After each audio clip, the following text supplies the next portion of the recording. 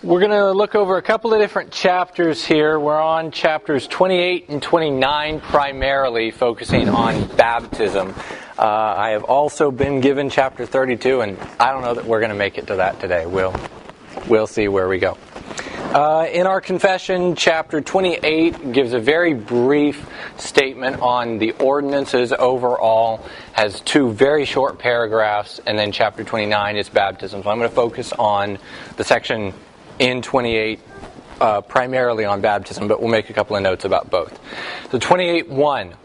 Baptism and the Lord's Supper are ordinances of positive and sovereign institution, appointed by the Lord Jesus, the only lawgiver, to be continued in His church to the end of the world.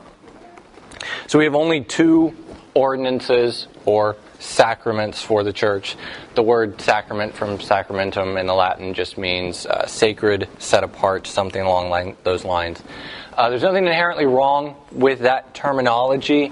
It can simply mean we are recognizing that these, as our confession says, are these ordinances of positive and sovereign institution.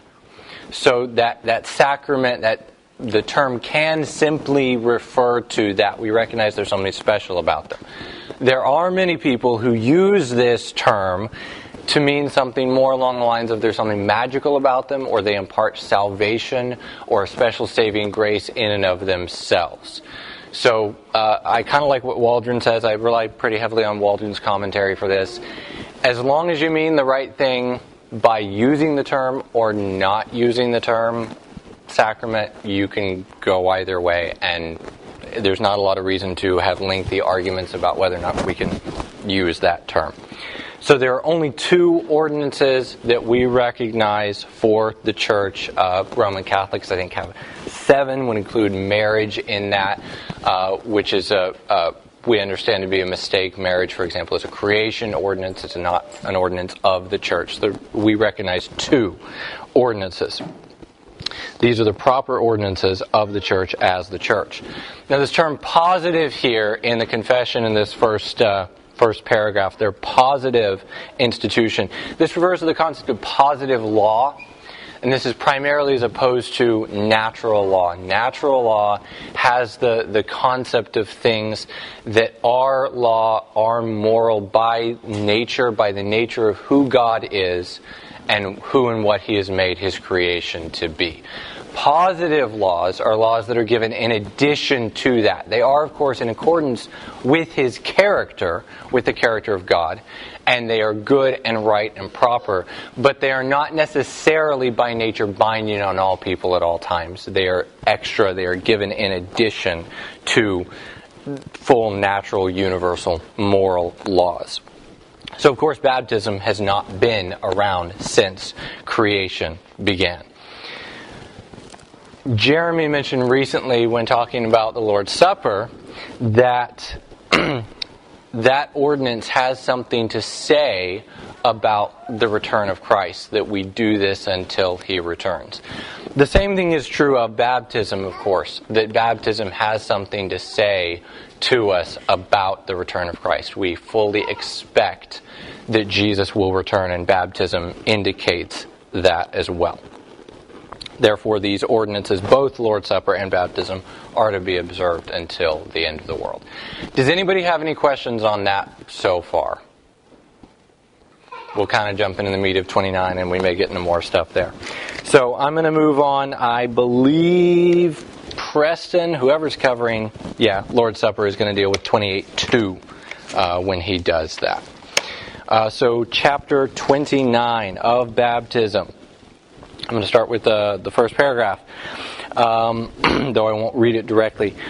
Baptism is, for the individual baptized, a sign of fellowship and identification with Christ in His death and resurrection, of being engrafted into Him, of remission of sins, and of giving ourselves to God through Christ to live and walk in newness of life. This is what baptism signifies. Through baptism, we are not actually made holy as though baptism justifies or itself sanctifies us. But we signify through baptism that we have been made holy that we have been buried and resurrected with Christ, and so on.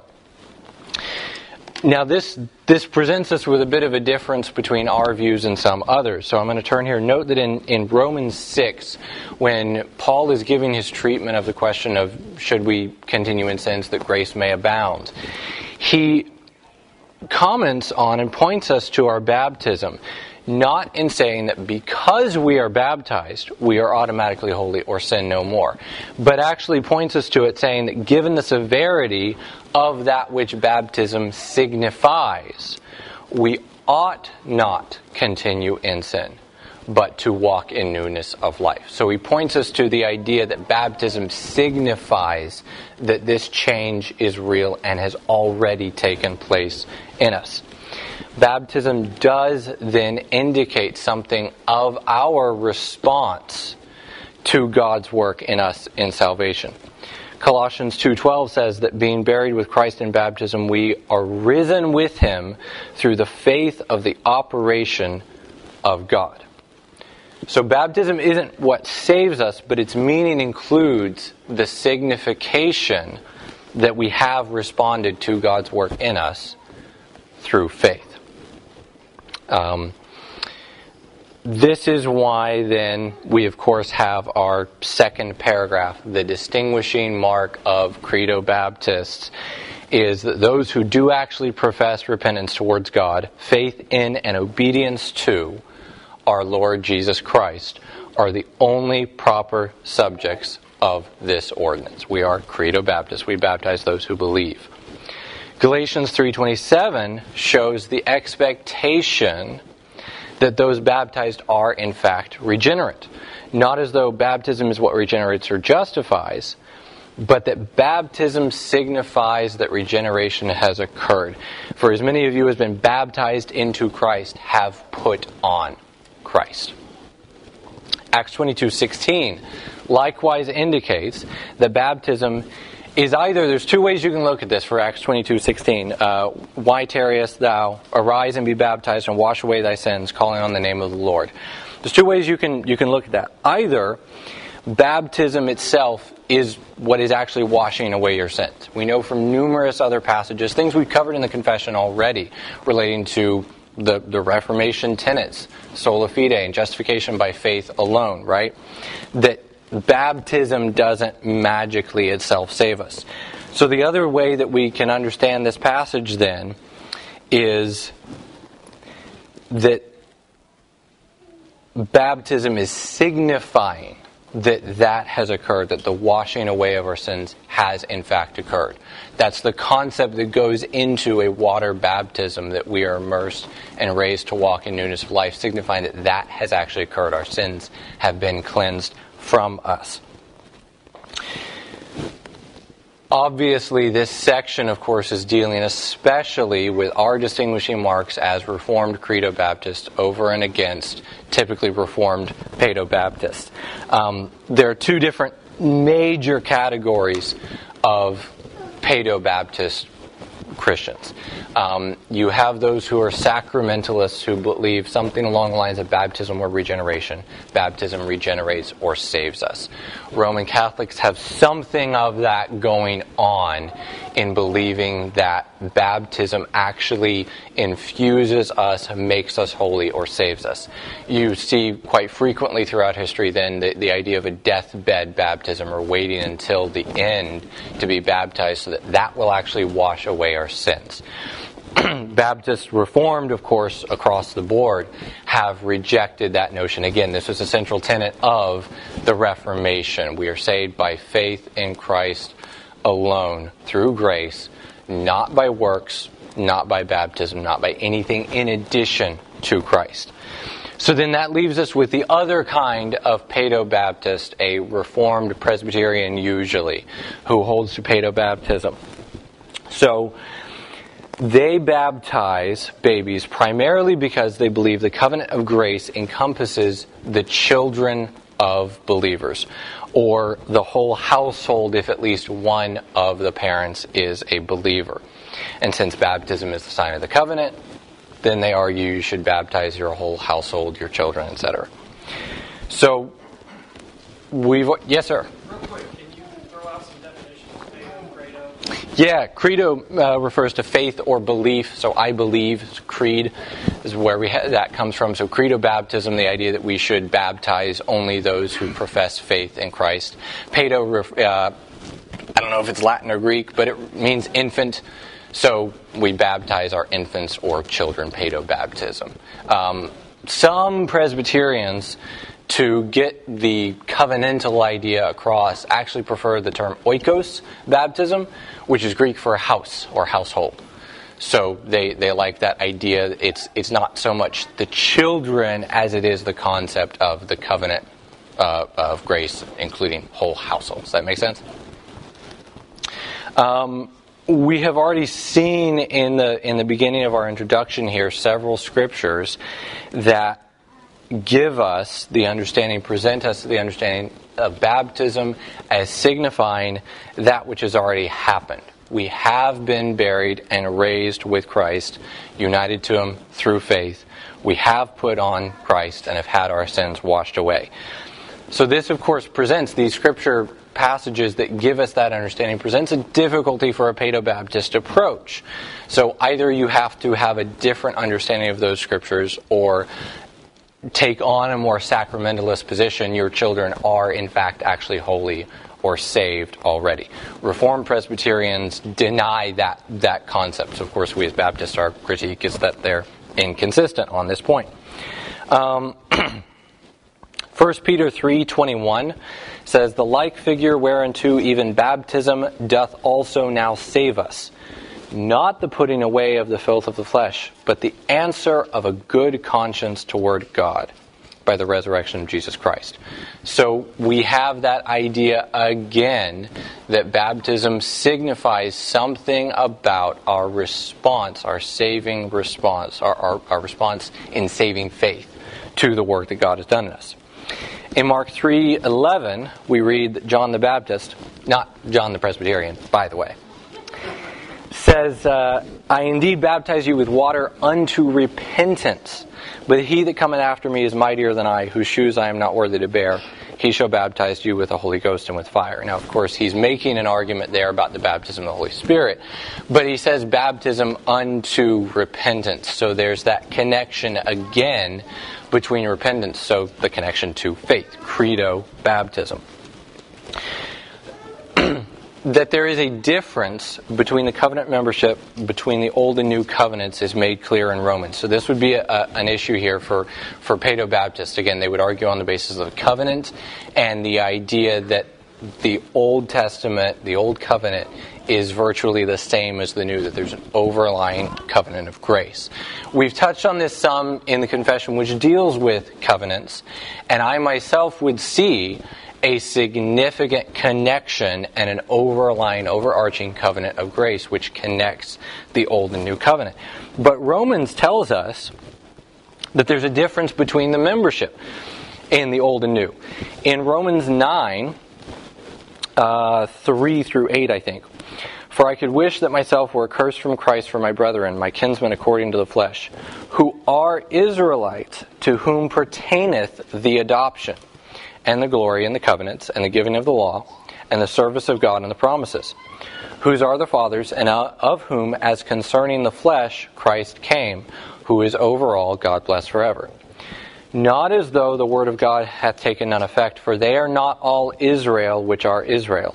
Neither because they are the seed of Abraham are they all children. But in Isaac shall thy seed be called, that is, they which are the children of the flesh, these are not the children of God, but the children of the promise are counted for the seed."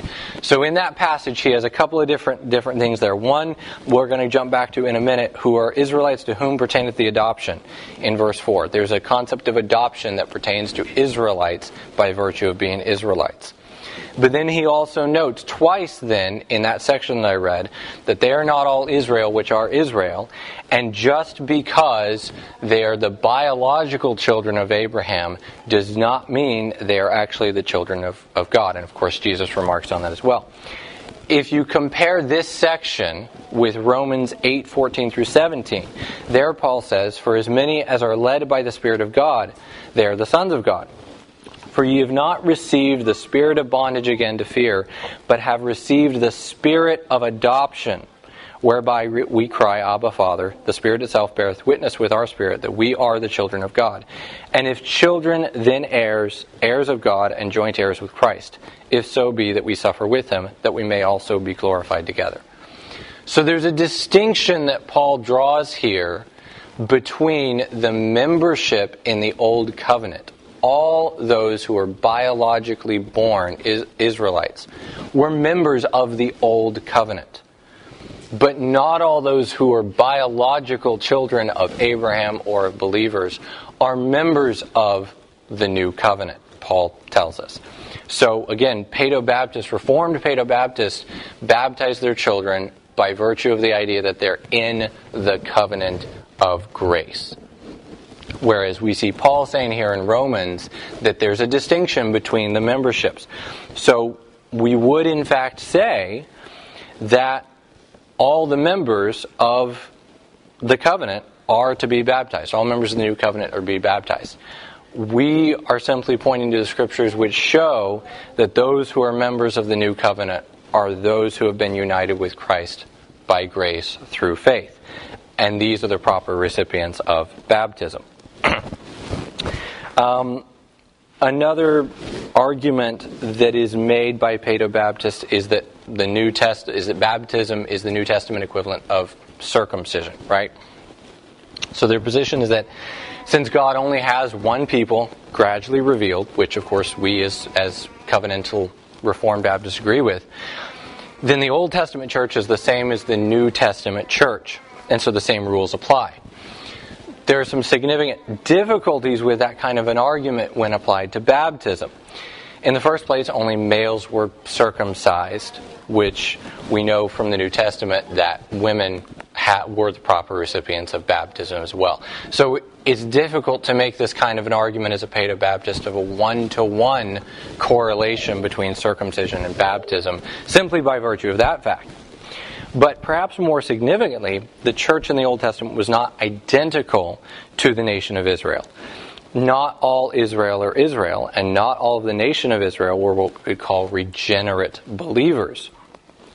Now, obviously as Baptists, we recognize that not all members of a New Testament church, Baptist church even, are necessarily regenerate believers.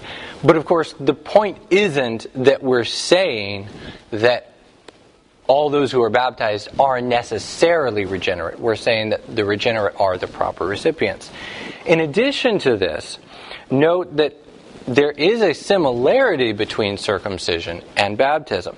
Circumcision signified entrance by physical birth into the covenant people of God, then outwardly manifested in a primarily geopolitical ethnic group. Baptism signifies entrance by spiritual birth, into the covenant people of God, now outwardly manifested in the voluntary assemblies of believers. So again, we agree that members of the covenant are the proper recipients of baptism. The difference is we believe that Scripture shows that only those who believe are members of the new covenant. Does anybody have any questions here at this point about the basic Presbyterian Paedobaptist arguments and how we would look at those and understand the Scriptures? Well, there's a comment by Abraham Kuyper dealing with, some Presbyterians say, we recognize the importance of faith. Well, we're just going to assume that our children are born. We're talking about infant salvation. But we're just going to go ahead and assume that our children are elect, so therefore we're going to baptize them. Right, that presumptive regeneration kind of a concept. Yeah. But then they turn around, and so when that child, a child who has been baptized this way, turns out to be in rebellion and not living by faith, they have to discipline the child. They actually will discipline the child. I think one, obviously that presents the difficulty of this tension between baptizing on presumption and then necessarily having instances where those children are not in fact regenerate and do not in fact believe. It also has the difficulty of being in tension with scriptures that we have read here today, which speak of baptism as signifying our response in faith. You don't really have that. Reformed, so Calvinistic Presbyterians like to kind of note, well, our view of baptism gives it's a very monergistic symbol here. We don't do anything for our salvation, and so the infant is incapable of doing anything in terms of baptism. Probably the most significant problem with that, in my view, is this fact. There's a bit of a confusion of categories. It is absolutely true that we are unable to do anything in terms of our salvation. We are unable to merit it, and we are unable to do anything at all until God regenerates us. But God doesn't believe on our behalf. We respond to God's work of regeneration necessarily through repentance and faith. So salvation is all the work of God in terms of that which God has done in us and enabling us. But we still do, in fact, respond in repentance and faith. A Credo Baptist approach is a better symbol of that full picture than simply saying, oh, look, they can't do anything. Does that all make sense? Good on that so far? Yes, sir. You may not be able to answer this, so don't throw in the hard way. Additionally, and you may have experienced this in the whole fundamentalist church, someone who makes a profession, we have a baptism that night or the following Sunday. Mm-hmm, mm-hmm. They made the profession, we're going to do it. We're going to dunk it. That's on. That's like old school, what I originally had grown up to. Acts 8:34, where the eunuch says, "Hey, here's water. Why can't I be baptized?" And I know traditionally, the 29:2 says, those who personally profess repentance toward God, faith in and obedience to our Lord Jesus Christ are the proper subjects of His ordinance. Was he able to determine that the eunuch was there? You see what I'm trying to say? Because sometimes churches go, let's wait on the baptism. Let's interview the child some more. Let's take some time to observe and see, repent. I think there's ditches on either side of the road that you can fall into there. I was a little bit more familiar actually with the kind of the wait and see in the fundamentalist circles I was a part of, where there was kind of a delay. We see that sometimes in Reformed Baptist circles as well, where if they're 5 or 6, we're going to be like, no, not until 10 or 13 or something, until you've seen some kind of a pattern. I would say you can have a ditch on that side, excessive, that we put in barriers in place that say, oh, we're going to wait this long time until we've got this long history of faithfulness. I think there is a legitimate barrier there that doesn't simply accept true, simple, saving faith and has to add all these requirements. On the other hand, I think we want to take our Credo Baptist stance seriously in terms of what Scripture says. Hey, repent and believe and be baptized. Well, your 4-year-old can do the things that mommy and daddy does because they're mommy and daddy and they don't know any different. And they want to just be a part of them and do those things. So there is a legitimate place for saying we want to ensure there is some kind of understanding and comprehension and real faith. But I would want to be cautious of pushing into either of those ditches. I have young children. I haven't dealt with that myself. I don't know if Patrick wants to add on to that in terms of, I don't have much to offer in terms of practical, like, how do you actually do that? But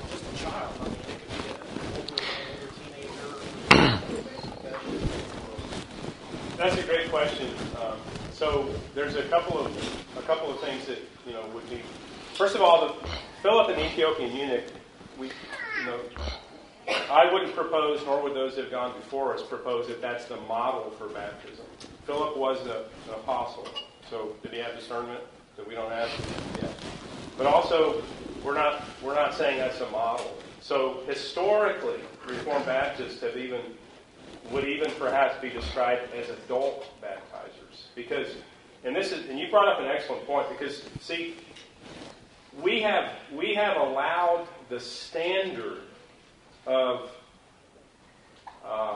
connection savingly to Christ to be understanding. In other words, the question that we ask little children and adults is, do you understand this? Whereas the Bible reports that even the demons believe and shudder. In other words, the fact is the demons understand Christ, but they have no experience of Christ. And so Reformed Baptists have been noteworthy historically in really requiring this proof of faith, the praxis. This idea is, look, first of all, those that would be making decisions to allow baptism are, in a number of ways, gatekeepers. We don't keep people in, or out of the kingdom, but nonetheless, it's appropriate that there are assessments, biblical assessments that would be made. Because one of the things that current evangelicalism, particularly Baptistic evangelicalism, is characterized by is paleo-baptism. We're baptizing babies. How many people in here have been baptized more than once? Okay, you were baptized as a baby. Okay, so was I. Okay, I was baptized before I was regenerated. There was no, was I a compliant child? Yeah, sure I was. But I didn't have an experience of faith. And so Baptists, recognize and they stake their claim. Now there is tension there, particularly with children, because it's appropriate that we want children to enjoy their baptism. This idea that, look, Mommy, Daddy, I'm persuaded God has saved me. I want to be baptized. I want to enter into that. We're also persuaded that, it would be mostly appropriate that they be baptized before they take the Lord's Supper. So there's these questions that surround. I don't think you need to be 18 to be baptized, but I think there needs to be a credible profession. Is there praxis? Is there, is there really regenerate life going on? We're not, to the best of our ability, can we assess and say, yes, that's what's happening. And then we also help the individual as well. That's very, very helpful for them. Otherwise, we just present this willy-nilly, do you understand? And we want to get beyond that. Because even the passage in 1 Peter that I didn't get to today, the idea there wasn't really even technically talking about water baptism. The idea was talking about the spiritual baptism. So the covenant transitioned from the old to the new, from the physical to the spiritual. No less real, but spiritual. The spiritual covenant began with regeneration, the spiritual baptism. Right? And we can say the same thing. The first ordinance was when?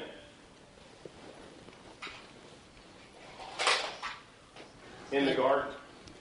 The tree of life. The tree of life was not a magical tree. It wouldn't have given them life had they eaten it. It would have been, in a sense, a sacrament or an ordinance such that they had life. Now they can enjoy the ordinance. And so that's, again, our view of baptism is they have life. Amen. Now they can enjoy the ordinance. And so that's the idea. Yeah, absolutely. What he said. Well, I love that same line. We're told in Ephesians that we've been baptized, or maybe it's in Colossians, we've been baptized into Christ. That's the real baptism. The ordinance is just following. Signifying what has already followed. Yes, sir. This is who we are. This is the biblical notion. Amen. Yes, sir. Yeah. I would also note, as far as particularly in fundamentalist circles, so that being baptized multiple times and so on, heavily reliant on the conversion experience. And what Patrick was talking, this is right in line with what Patrick is saying. I'm using slightly different terminology, but that concept of relying on just mere intellectual understanding. Do you understand? What I'm referring to here is that conversion experience, that idea of, so I understand and I can point to this time and I can be baptized because I've assented and I have this experience, as opposed to recognizing the reality of what has or hasn't occurred. And then one final note, if I may, I think I would also add, it's appropriate to think in terms of seeing the signs of regeneration appropriate to age as well, right? If you have a 21-year-old or a 30-year-old who's an unbeliever and becomes regenerate, there's such a history and such a character built up of who and what they are. You are going to see some really significant changes right away in that individual. And they're going to be a lot more marked and a lot more outward because they're an adult who has their own person and does their own things. You're not going to see exactly the same thing in an 8-year-old. It doesn't mean there aren't signs, and we should absolutely be looking at and paying attention to that. Did you have something else, Jeremy? Well, I was going to say that the key difference for me, and this is my personal dealings, is every time I experienced a baptism at a church, someone was telling me, "Hey, you got to get baptized. You need to baptize. Let's put this on the calendar. Let's do this." Whereas the eunuch is the one who's been studying, he doesn't understand it, he makes a profession. And Philip's like, "Well, if you believe," and he's like, "Yes, there's water. Why can't I do this?" It's prompted by the eunuch himself, realizing, "Hey, I want to do this. I have committed to this. This is what I want." And I think that's a key distinction. I think, that Patrick was talking about, where we're baptizing infants. They're doing it because we're telling them to. That's what it says. That's what you got to do. It's not the child realizing, "Hey, I'm a sinner. Okay, I've repented. I want to get baptized too, because look, that's what the Scripture says." They need to tell us that, not us tell them. That's good, Jeremy. Yeah. John, did you have something? We're unique in time and in geography how we baptize children. So historically and geographically, we are unique in how we baptize children. So that's something to know. And I would ask you to look at the fruit of that. Yeah, absolutely true. Yes, sir. Just the practicality, talking about baptizing children, or trying to determine an age at which we ought to baptize. Also, a distinction of Baptists is our holding on to the idea of church discipline or the ban. Ought we bring somebody in with this physical sign into the visible body of Christ, and then be unwilling to submit to church discipline? So are you going to submit your 5-year-old to church discipline, and if the answer is a pretty strong absolutely not, then, maybe recognize. That's a good note. Yes, sir. I agree with that. Yeah. Anybody else have any comments or questions at the moment where we're at? I'm going to go ahead and take a brief moment to note something else about a paedo-Baptist approach. This household argument, particularly in the examples in the New Testament, right? That there are several places where it's, and this person and their whole household was baptized. I didn't do an extensive all-out study on this. Other people have, and I have in the past. I don't have all that in my notes here. Just note that I don't believe there's ever a time in which that's indicated that there wasn't belief involved. There's belief involved. In addition to that, the several examples we have of somebody saying, "Oh, so they and their household." So you got to remember, kind of like John's noting, we're rather unique geographically and in terms of our historical approach. Patrick has spoken a lot about recently in terms of the atomization of our society. So we don't have households with slaves, certainly, but not even servants or this kind of a concept of adults, multiple adults in the household.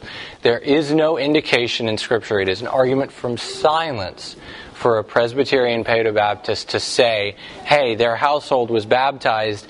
That means there were infants or young children there." It really doesn't indicate anything of the kind. And the structure of the society at the time was such, you would have had adults living in the household, servants, slaves, adult children, extended family members, and so on. And the Scriptures tell us they believed and their house, and they were baptized. Does anybody have any questions on or comments on that note of the households at all?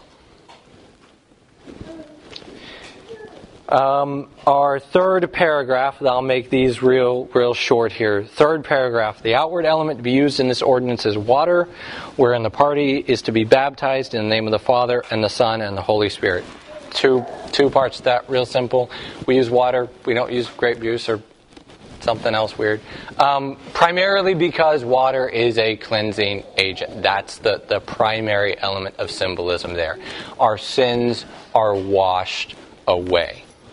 That's the symbolism we're referring to. And then, of course, Trinitarian baptism, that is the example we are presented with in Scripture. Salvation is, as has been noted throughout our study in the Confession, a Trinitarian affair. And so we are, in fact, baptized in the name of the Son, the Father, Son, and Holy Spirit. Paragraph 4, immersion or dipping of the person in water is necessary to the due administration of this ordinance. So there's a lot of argument back and forth between Presbyterians and Baptists on this point. I stick with the historical, traditional Baptist approach. The literal meaning of the word baptizo means, and including the meaning and usage in secular Greek, means to immerse or submerge. And the figurative meaning found in Greek literature as well means to be overwhelmed as in a flood, or to be plunged into calamity or ruin or things of that nature, right? So both usages, both the literal, the meaning of the word itself, and its use in figurative terminology in contemporary secular Greek refers to this concept of being immersed or plunged into. I would note, I would agree with Waldron here, this is, our confession says, is necessary to the due, or that is proper administration. It does not necessarily mean that someone who was sprinkled or half immersed or whatever has not been baptized in any sense whatsoever, that theirs was totally illegitimate baptism, is Waldron's taken my position as well. I don't know if Patrick would have anything to add to that. But we recognize the immersion is the due, the proper administration. That is the way in which we see it done. It is the example given in Scripture. And we should, in fact, follow through with that model. Does anybody have any comments or questions on that? In Europe, where it's extremely cold, they will pour. That's an exception to the rule. Right. Yeah. I would certainly personally be very cautious of going around telling people who weren't immersed in a traditional Baptistic fashion that they could not possibly have had a legitimate baptism at all. That's yes, sir. With that in mind, would there be any immersion of somebody saying, "Hey, I need to be baptized again because I don't feel like it was done properly"? And by that merit, somebody saying, "I want to be baptized because I feel like what happened whenever I was a kid, or when I was an adult wasn't done properly. I actually need to be baptized." I would want to look at what their circumstances are, what they're talking about, and why. So again, we recognize baptism is this symbolization of that which has already occurred. If, as an 18-year-old or whatever, you look back and say, "Hey, I told mommy and daddy at 5 that I believed, but I didn't really know what I was talking about, and I am now convinced that I have since been regenerate and saved, and I was baptized then. I want to be rebaptized following the ordinance as set forward that it presents that picture." Absolutely, you should go ahead and rebaptize them because they were not baptized in accordance with the ordinance as set forward. But I would also want to look at that and say, but is it just this conversion experience thing that I'm still following? I'm not sure if I really believed at 11 and then at 14 I had an experience again, and at 15, and rebaptized every time.